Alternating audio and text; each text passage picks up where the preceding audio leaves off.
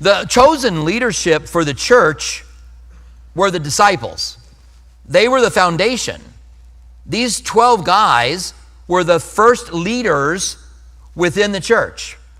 And they had not even begun to grasp the idea of what real biblical or Christian leadership is by the time they're with Jesus at the Last Supper and he's about to go and die. No wonder Jesus said to the disciples a few times, "How long have I been with you and you still don't get this?"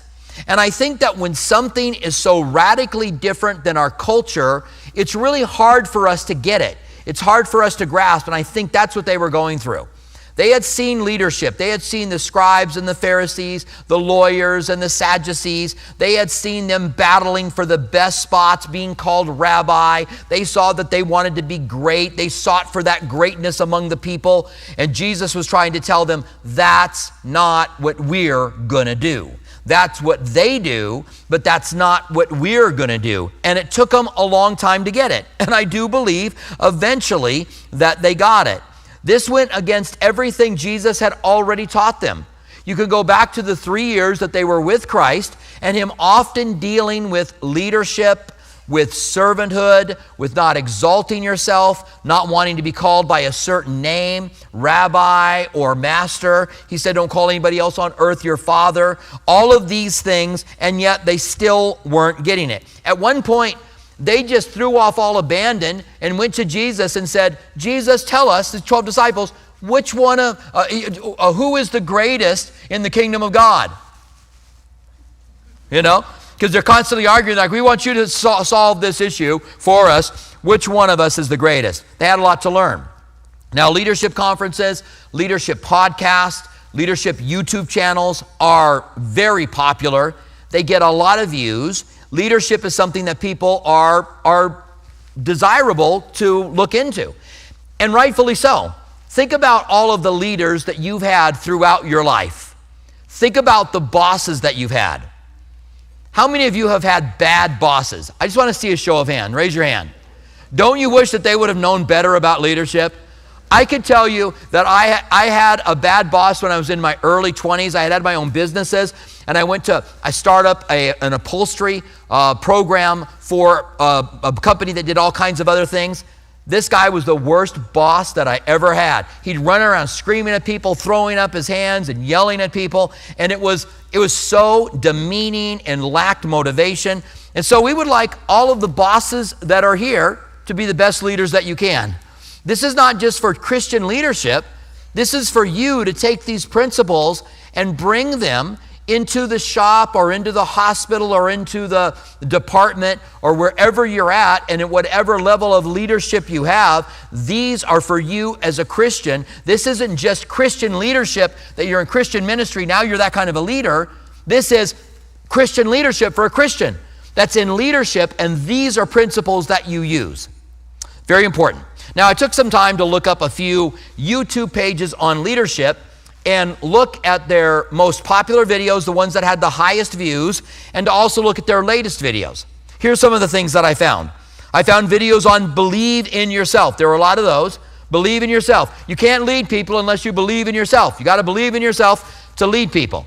One of the first things that we learn is I need to believe in Christ and trust in him, follow him. You believe in yourself, well, maybe you're capable and maybe you're not, right? Maybe you need more. Another one was to think positively, and you get this everywhere, right? Think positively with your leadership decisions was one of them. When you're going to make leadership decisions, you need to be positive about it and think positively about it. You need to make your own reality was another one, which again, these are so cliche-ish. And I'm not saying that these are typical of what worldly leadership is, or that worldly leadership conferences or training times can't help leadership, because I think they can. I'm not saying they're all bad. It's just amazing to me that these are just for leadership, and this is the kind of stuff that they come up with. One of them was sell yourself and your ideas, which again, so goes against biblical ideas. To sell yourself, sell your ideas. No one's going to want to do your ideas unless you sell it to them. So you got to learn how to be a good salesman and sell yourself. Let me say to every Christian in here, don't sell yourself, all right? Don't sell. It's not what we're all about. Serve. That's the S that we're supposed to do. Serve, not sell. There's another one, get aggressive with your future. I didn't even click on that one. I didn't want to know what get aggressive with your future is. Don't settle for leftovers. I didn't click on that one. I don't like leftovers anyway. Why would I want, don't settle for leftovers. And then finally, this is so cliche-ish again, make things happen. Don't let things happen to you. You make them happen. You just don't sit back. You're either making them happen or things are happening to you. So you go out and make them happen. Now, even though these may be extreme cases, very clickbaity, right? So people will see them and click on them and want to see them, and I realize that. The Bible is so radically different. The Bible teaches us that we are to take the last place, that we are to allow people to get in front of us, that the first will be last and the last will be first. It's this inversion principle that we find within the Bible, the inversion principle in leadership, that we take the lowest seat when we are leading people. And this is our Christian walk as well. And it's such good direction wherever you are as a leader that you take that lower seat. We're also, if you want to be great in the kingdom, you become a servant to all. Imagine if you look as an opportunity to serve the people that are working under you, to make them as productive as they are wherever you're a leader. Imagine what good leadership that is, instead of kind of lording over them and demanding things of them and making them serve you, that you come alongside of them to serve them, to help them be the best that they can be. The Bible tells us as Christians, we're not to lord over people. That's what the world does. The Gentiles lord over people, Jesus said. But we're not to do that. We're told not to promote ourselves. That you find that all over secular leadership. Promote yourself. Let them know how good you are. But we're to kind of settle back and say, God, I want you to promote me. I want to be able to do what you want me to do, and I'm going to trust in you. We're not this is my own, don't break your arm patting yourself on the back, which you see a lot of. People are very fond of talking about all the great things that they do. And again, that the first will be last, this inversion principle. Now, the disciples are in the upper room with Jesus. He's talking to them about leaving them. He's been talking to them on the road about his death, dying, his resurrection. They haven't really been hearing him. They've been arguing about greatness on the way to Jerusalem. So much they're walking along the road talking about greatness, and Jesus finally turns around and says, what are you guys talking about? And they said, we don't want to tell you, because they were arguing about who's going to be the greatest. Then they argue in the upper room. Then they argue on the way to Garden of Gethsemane. It's like they're just so disconnected from what's happening with Christ and what's happening in the kingdom of God. All they can think about is themselves. Now this will change, and these men will radically change the world. The gospel will go throughout the world. Churches will begin and be established and have a lot of people come to Christ within the first century, which is so incredibly powerful. It will travel to Armenia. It will travel to Egypt. It will travel to Turkey. It'll travel all around the world within the first century. These guys will get it, and they will be very good at what they do. Right now, not so much. So Luke 22, we'll start in verse 24. Now, there was also a dispute among them, to which of them should be considered the greatest. So here they go again. And I would love to hear how this conversation starts. It's so foreign to us today that they're like, we're his 12 and this is the Messiah and the kingdom's going to be built. I think I should be the greatest. It's like a table full of Muhammad Ali's. I'm the greatest ever. I'm the greatest of all time. I'm the prettiest you've ever seen. They're all bragging about themselves and talking about who should be considered to be the greatest. And this isn't the first time that it started. Now, I want us to consider some of the things that Jesus had told them up to this point. Here they are at the table arguing about it. Listen to some of the things that Jesus said to them. First of all, Jesus said, don't take the best place. Jesus and the disciples were invited over to a Pharisee's house for dinner in Luke 14, 1 through 14. And Jesus observed them, the scribes and Pharisees, maybe even his disciples, taking the seats when it was time for dinner. This is a Sabbath meal, and they're taking their seats. Now, in our tables, you have the head of the table, and at special events especially, this may be reserved. You may want to honor a patriarch of the family or a matriarch of the family, and you put them on the edge of the table, the end of the table. You say, here, this is for you. You know, that's kind of an honoring thing. But they had the best place and the worst place and everything in between. And so when it came time for dinner, they all scrambled to those places. It was like musical chairs. They're cutting in. Sorry. I got this seat. So they were just going to town. And so Jesus sits down. And just so much like Jesus, he says, when you're invited to a wedding, he finally says, but when you are invited, go and sit down in the lowest place, so that when he who has invited you comes, and he may say to you, friend, go higher. Then you shall have glory in the presence of all of those who sit at the table with you. For whoever exalts himself will be humbled, and whoever humbles himself will be exalted. Now, this is a principle of life, not just leadership, that we take the lowest spot, that we take the lowest place. Now, and those of you guys who know me will know this is true, I'm a very competitive person. I've always been competitive. That is okay when we're playing horseshoes or, darts or whatever. It's okay to be competitive then, but that competitiveness has been something that I've had to fight my entire life long. If I'm in a grocery store, I'm competitive to beating that guy down there to the line. He may be halfway in front. I'm like, I can get in front of him. I can get there. Everything, police officers here, everything's a race, It's something that I've had to deal with, but it's something that really all of us have to deal with, that it's not about us, and we don't want to take the best place. Now, another thing that Jesus taught these disciples that are fighting over who's going to be the greatest is not to lord over people. In 1 Peter 5, 1 through 3, Peter, one of the ones arguing about who's going to be the greatest, tells us how elders are supposed to rule. Now, elders are pastors, and like our church has several pastors, this is a direction to all of the pastors that are at the church.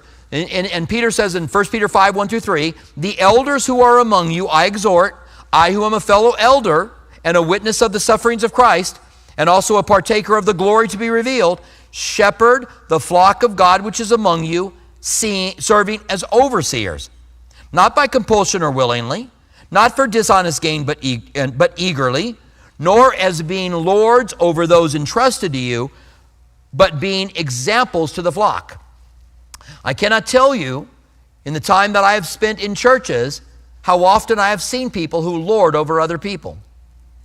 Some churches will tell you who you are supposed to marry. They're like, God told me you can't marry that person, you've got to marry this person.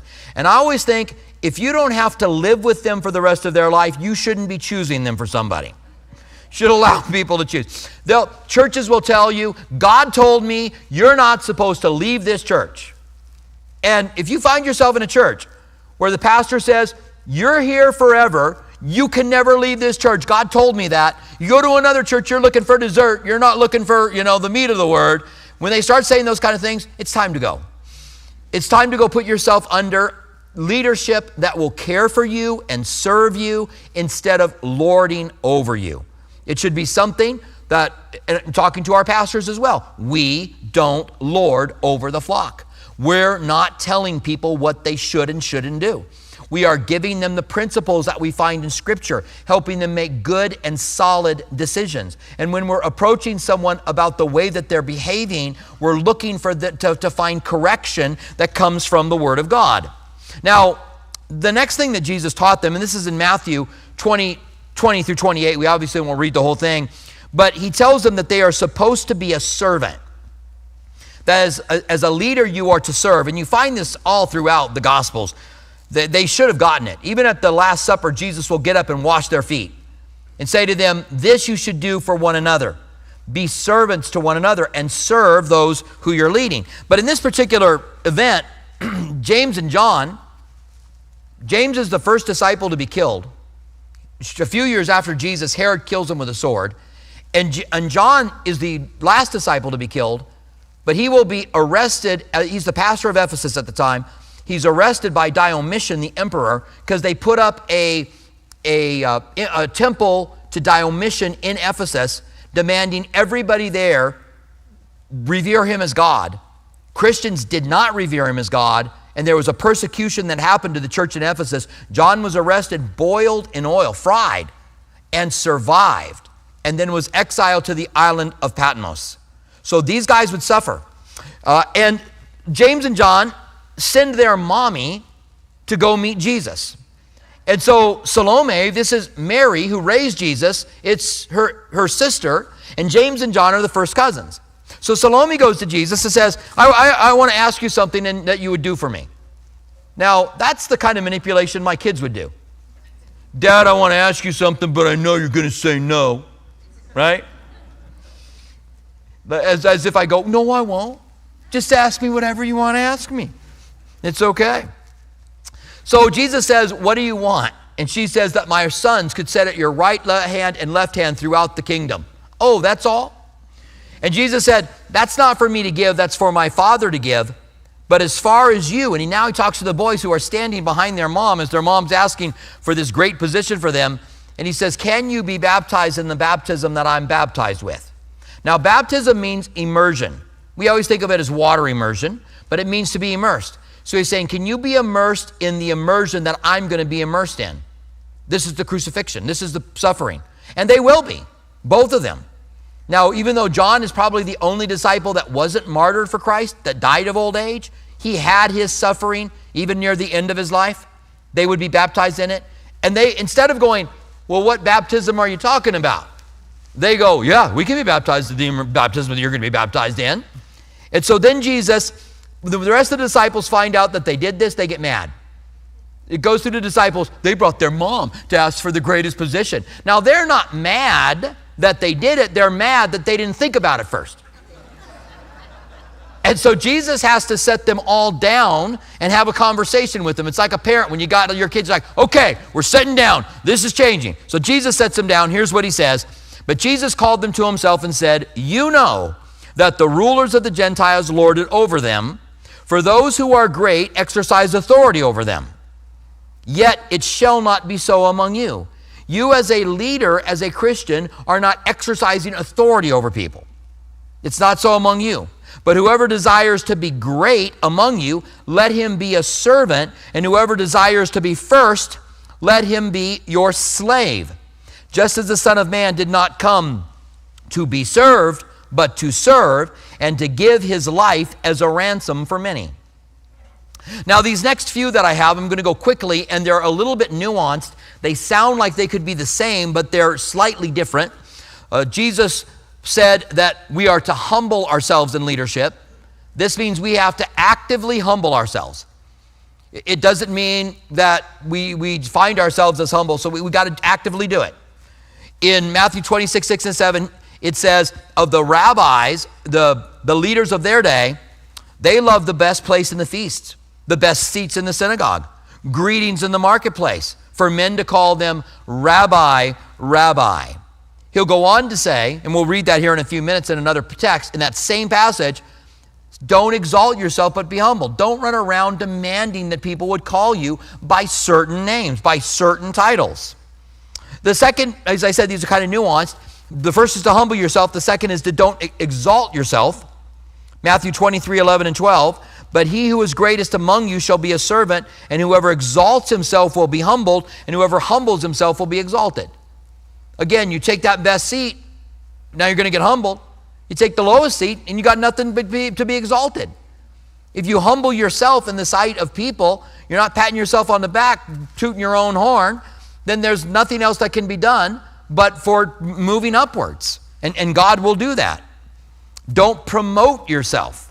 Now, this is a big one in leadership. When you're in leadership, when you're in a corporation, there's a lot of opportunities to advance. And so there's a lot of advice about promoting yourself, letting people know who you are, getting on their radar. And this is not how we're supposed to do things.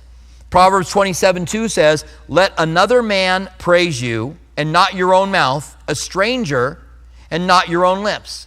That you just let God do this. You're trusting God to be the one who can promote you. In Philippians 2, 3, and 4, we're told to do nothing through selfish ambition. Don't do anything so that you are going to benefit from it. Do nothing through selfish ambition. This is a really heavy commandment that we have. It says here, Philippians 2, 3, and 4, let nothing be done through selfish ambition or conceit. The word conceit there is self-glory. You're doing things to get glory for yourself. But in lowliness of mind, let each esteem others better than himself. This is our mindset. That we don't walk around thinking, I'm better than most of the people in here. But you walk around thinking, they're better than me. I want to serve them. This is a key to leadership. The key to effective leadership is that you see people as better than you and you want to serve them. You want to come alongside of them. You want to help them. It says, but let each not only look out for his own interest. And we have to do that because the Bible says if a man doesn't provide for his family, he's worse than an infidel, an unbeliever. So we have to take care of our own interests, but instead also for the interest of others. So we need to watch out not only for our interest, but for other people's interests as well. Now one more, and then we're going to get back into our text.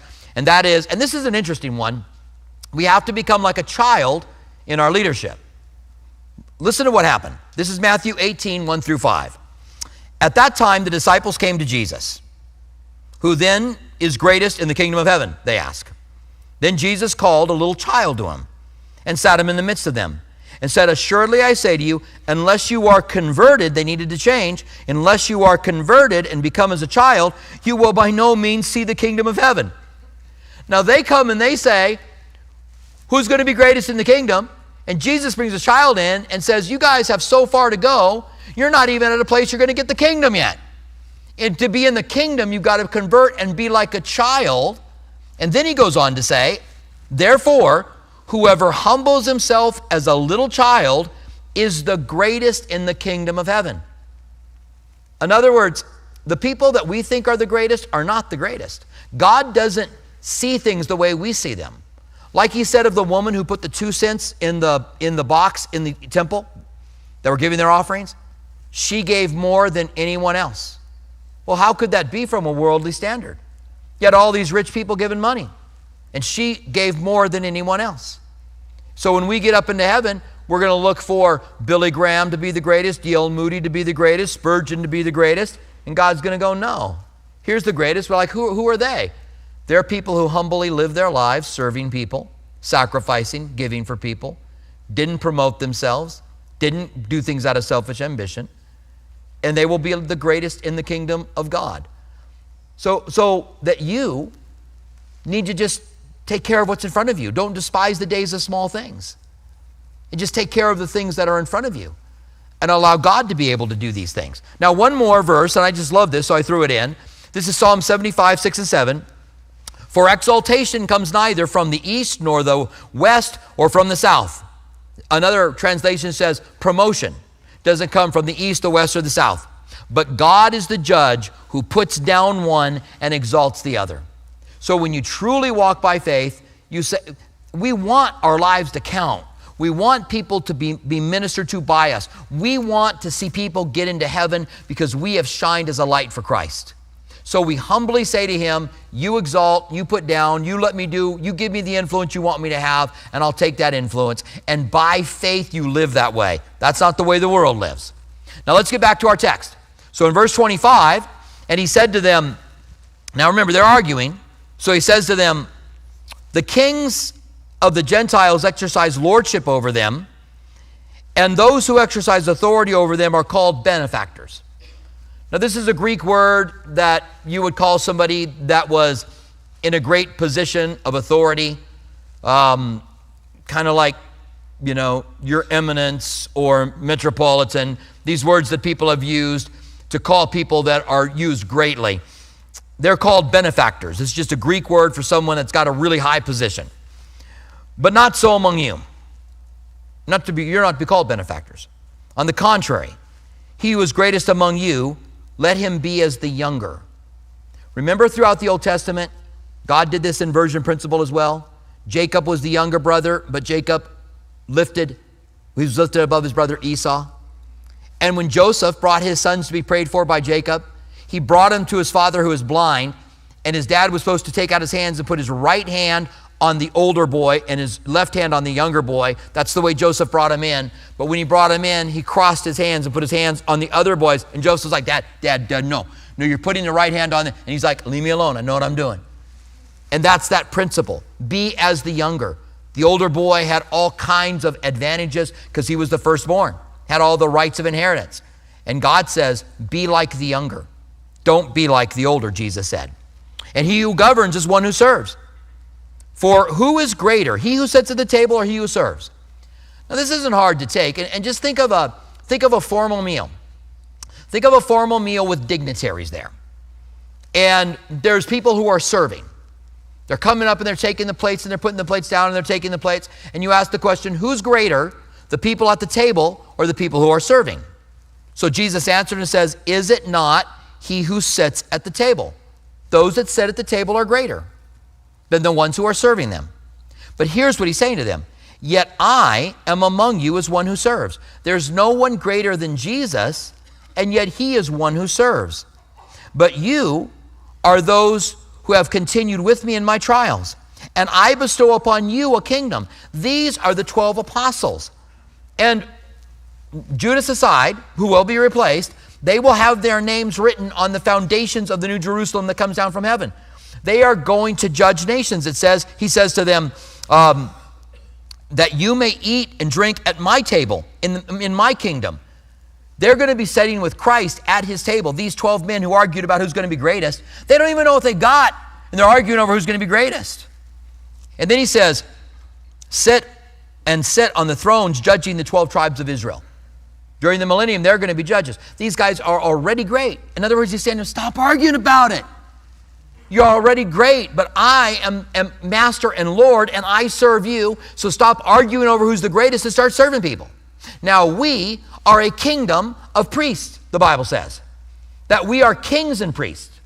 That we are a royal priesthood. In the Old Testament, you couldn't have royalty and priesthood together, and yet we, as God's children, are a royal priesthood.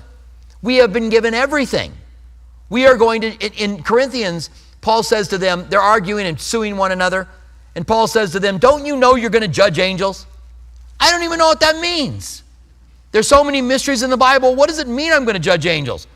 Well, you guys have been having a dispute, angels, and I'm going to judge between you. What does it mean? I don't know. But you are greater than you understand. You already have greatness because you are a child of the living God and a co-heir with Christ. Therefore, be like your master and serve those around you. Take the lowest spot. Take the lowest seat. That's the idea. God will give you opportunities to do it this week, to be the servant. Hold the door open. Get the elevator door open. Whatever you've got to do to be practical. And I think that God will give you opportunities to really be able to serve, to look for ways to be able to serve. Be the guy or the gal that jumps up and cleans the table when the table needs cleaning up. Be the person who's a servant. Let that be every part of your life. Let it be in your leadership, and you will be like your God who is in heaven, and you will be a good biblical leader. And who knows what God will do when we live that way, when we have this true biblical leadership. Now, I want to end with a quick story. Charles Swindoll told this story. I've shared it before, but it really helps to bring it into place. He was going on a trip with his oldest son, Chuck Jr., and it was just at a point where he's 18 years old. You know, he's becoming a man, so he wanted to get with his son and have one last trip. So they went on a rafting trip where they went to a certain area, Washington or wherever it was, and they went to several rivers and they rafted down them, and they had guides that did it. It was a river rafting trip.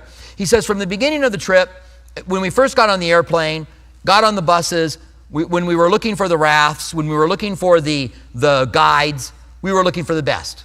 I wanted this to be a good trip for my son and me, and so we took the best place on the trains, the best place on the buses. We looked for the best raft, we looked for the best guide. He says, the whole trip long, I'm just looking for the very best for us. And then I get home, and I finally look at the text that I'm supposed to teach that week, and it's Philippians chapter 2. Do nothing for selfish ambition, put other people's interest above your own interest. And in true Charles Swindoll form, he said, I have never been more ashamed of myself that I took that whole trip and showed my son that you seek your own way. And it was so impactful to me that a pastor would be so open that he would speak of his own shortcomings in such a way, but it was so powerful in helping me to understand it means giving up the best seat, literally. It means not always looking out for your own interests, but looking for the interests of others, putting other people in front of you. It's literally what it means, and it's very powerful. Stand with me, would you, and let's pray together. Father, we want to thank you that we can take time to learn from the disciples arguing about who's going to be the greatest. And I pray, Lord, that we would not be those who would self-promote, selfish ambition, that we would not be those who lord over people and demand things of them, but we would be those who would serve. And Lord, may this also be in our secular jobs or our departments or wherever we are, in the hospitals, whatever we're doing, may this be the kind of leadership that we have, biblical leadership, because we are your children. Thank you that we are kings and priests. And again, there's some mystery to that. We don't understand all of that. But we thank you that we are, and may we be like you, the King of Kings, who is a servant to all. We thank you for this. In the name of Jesus, we pray. Amen.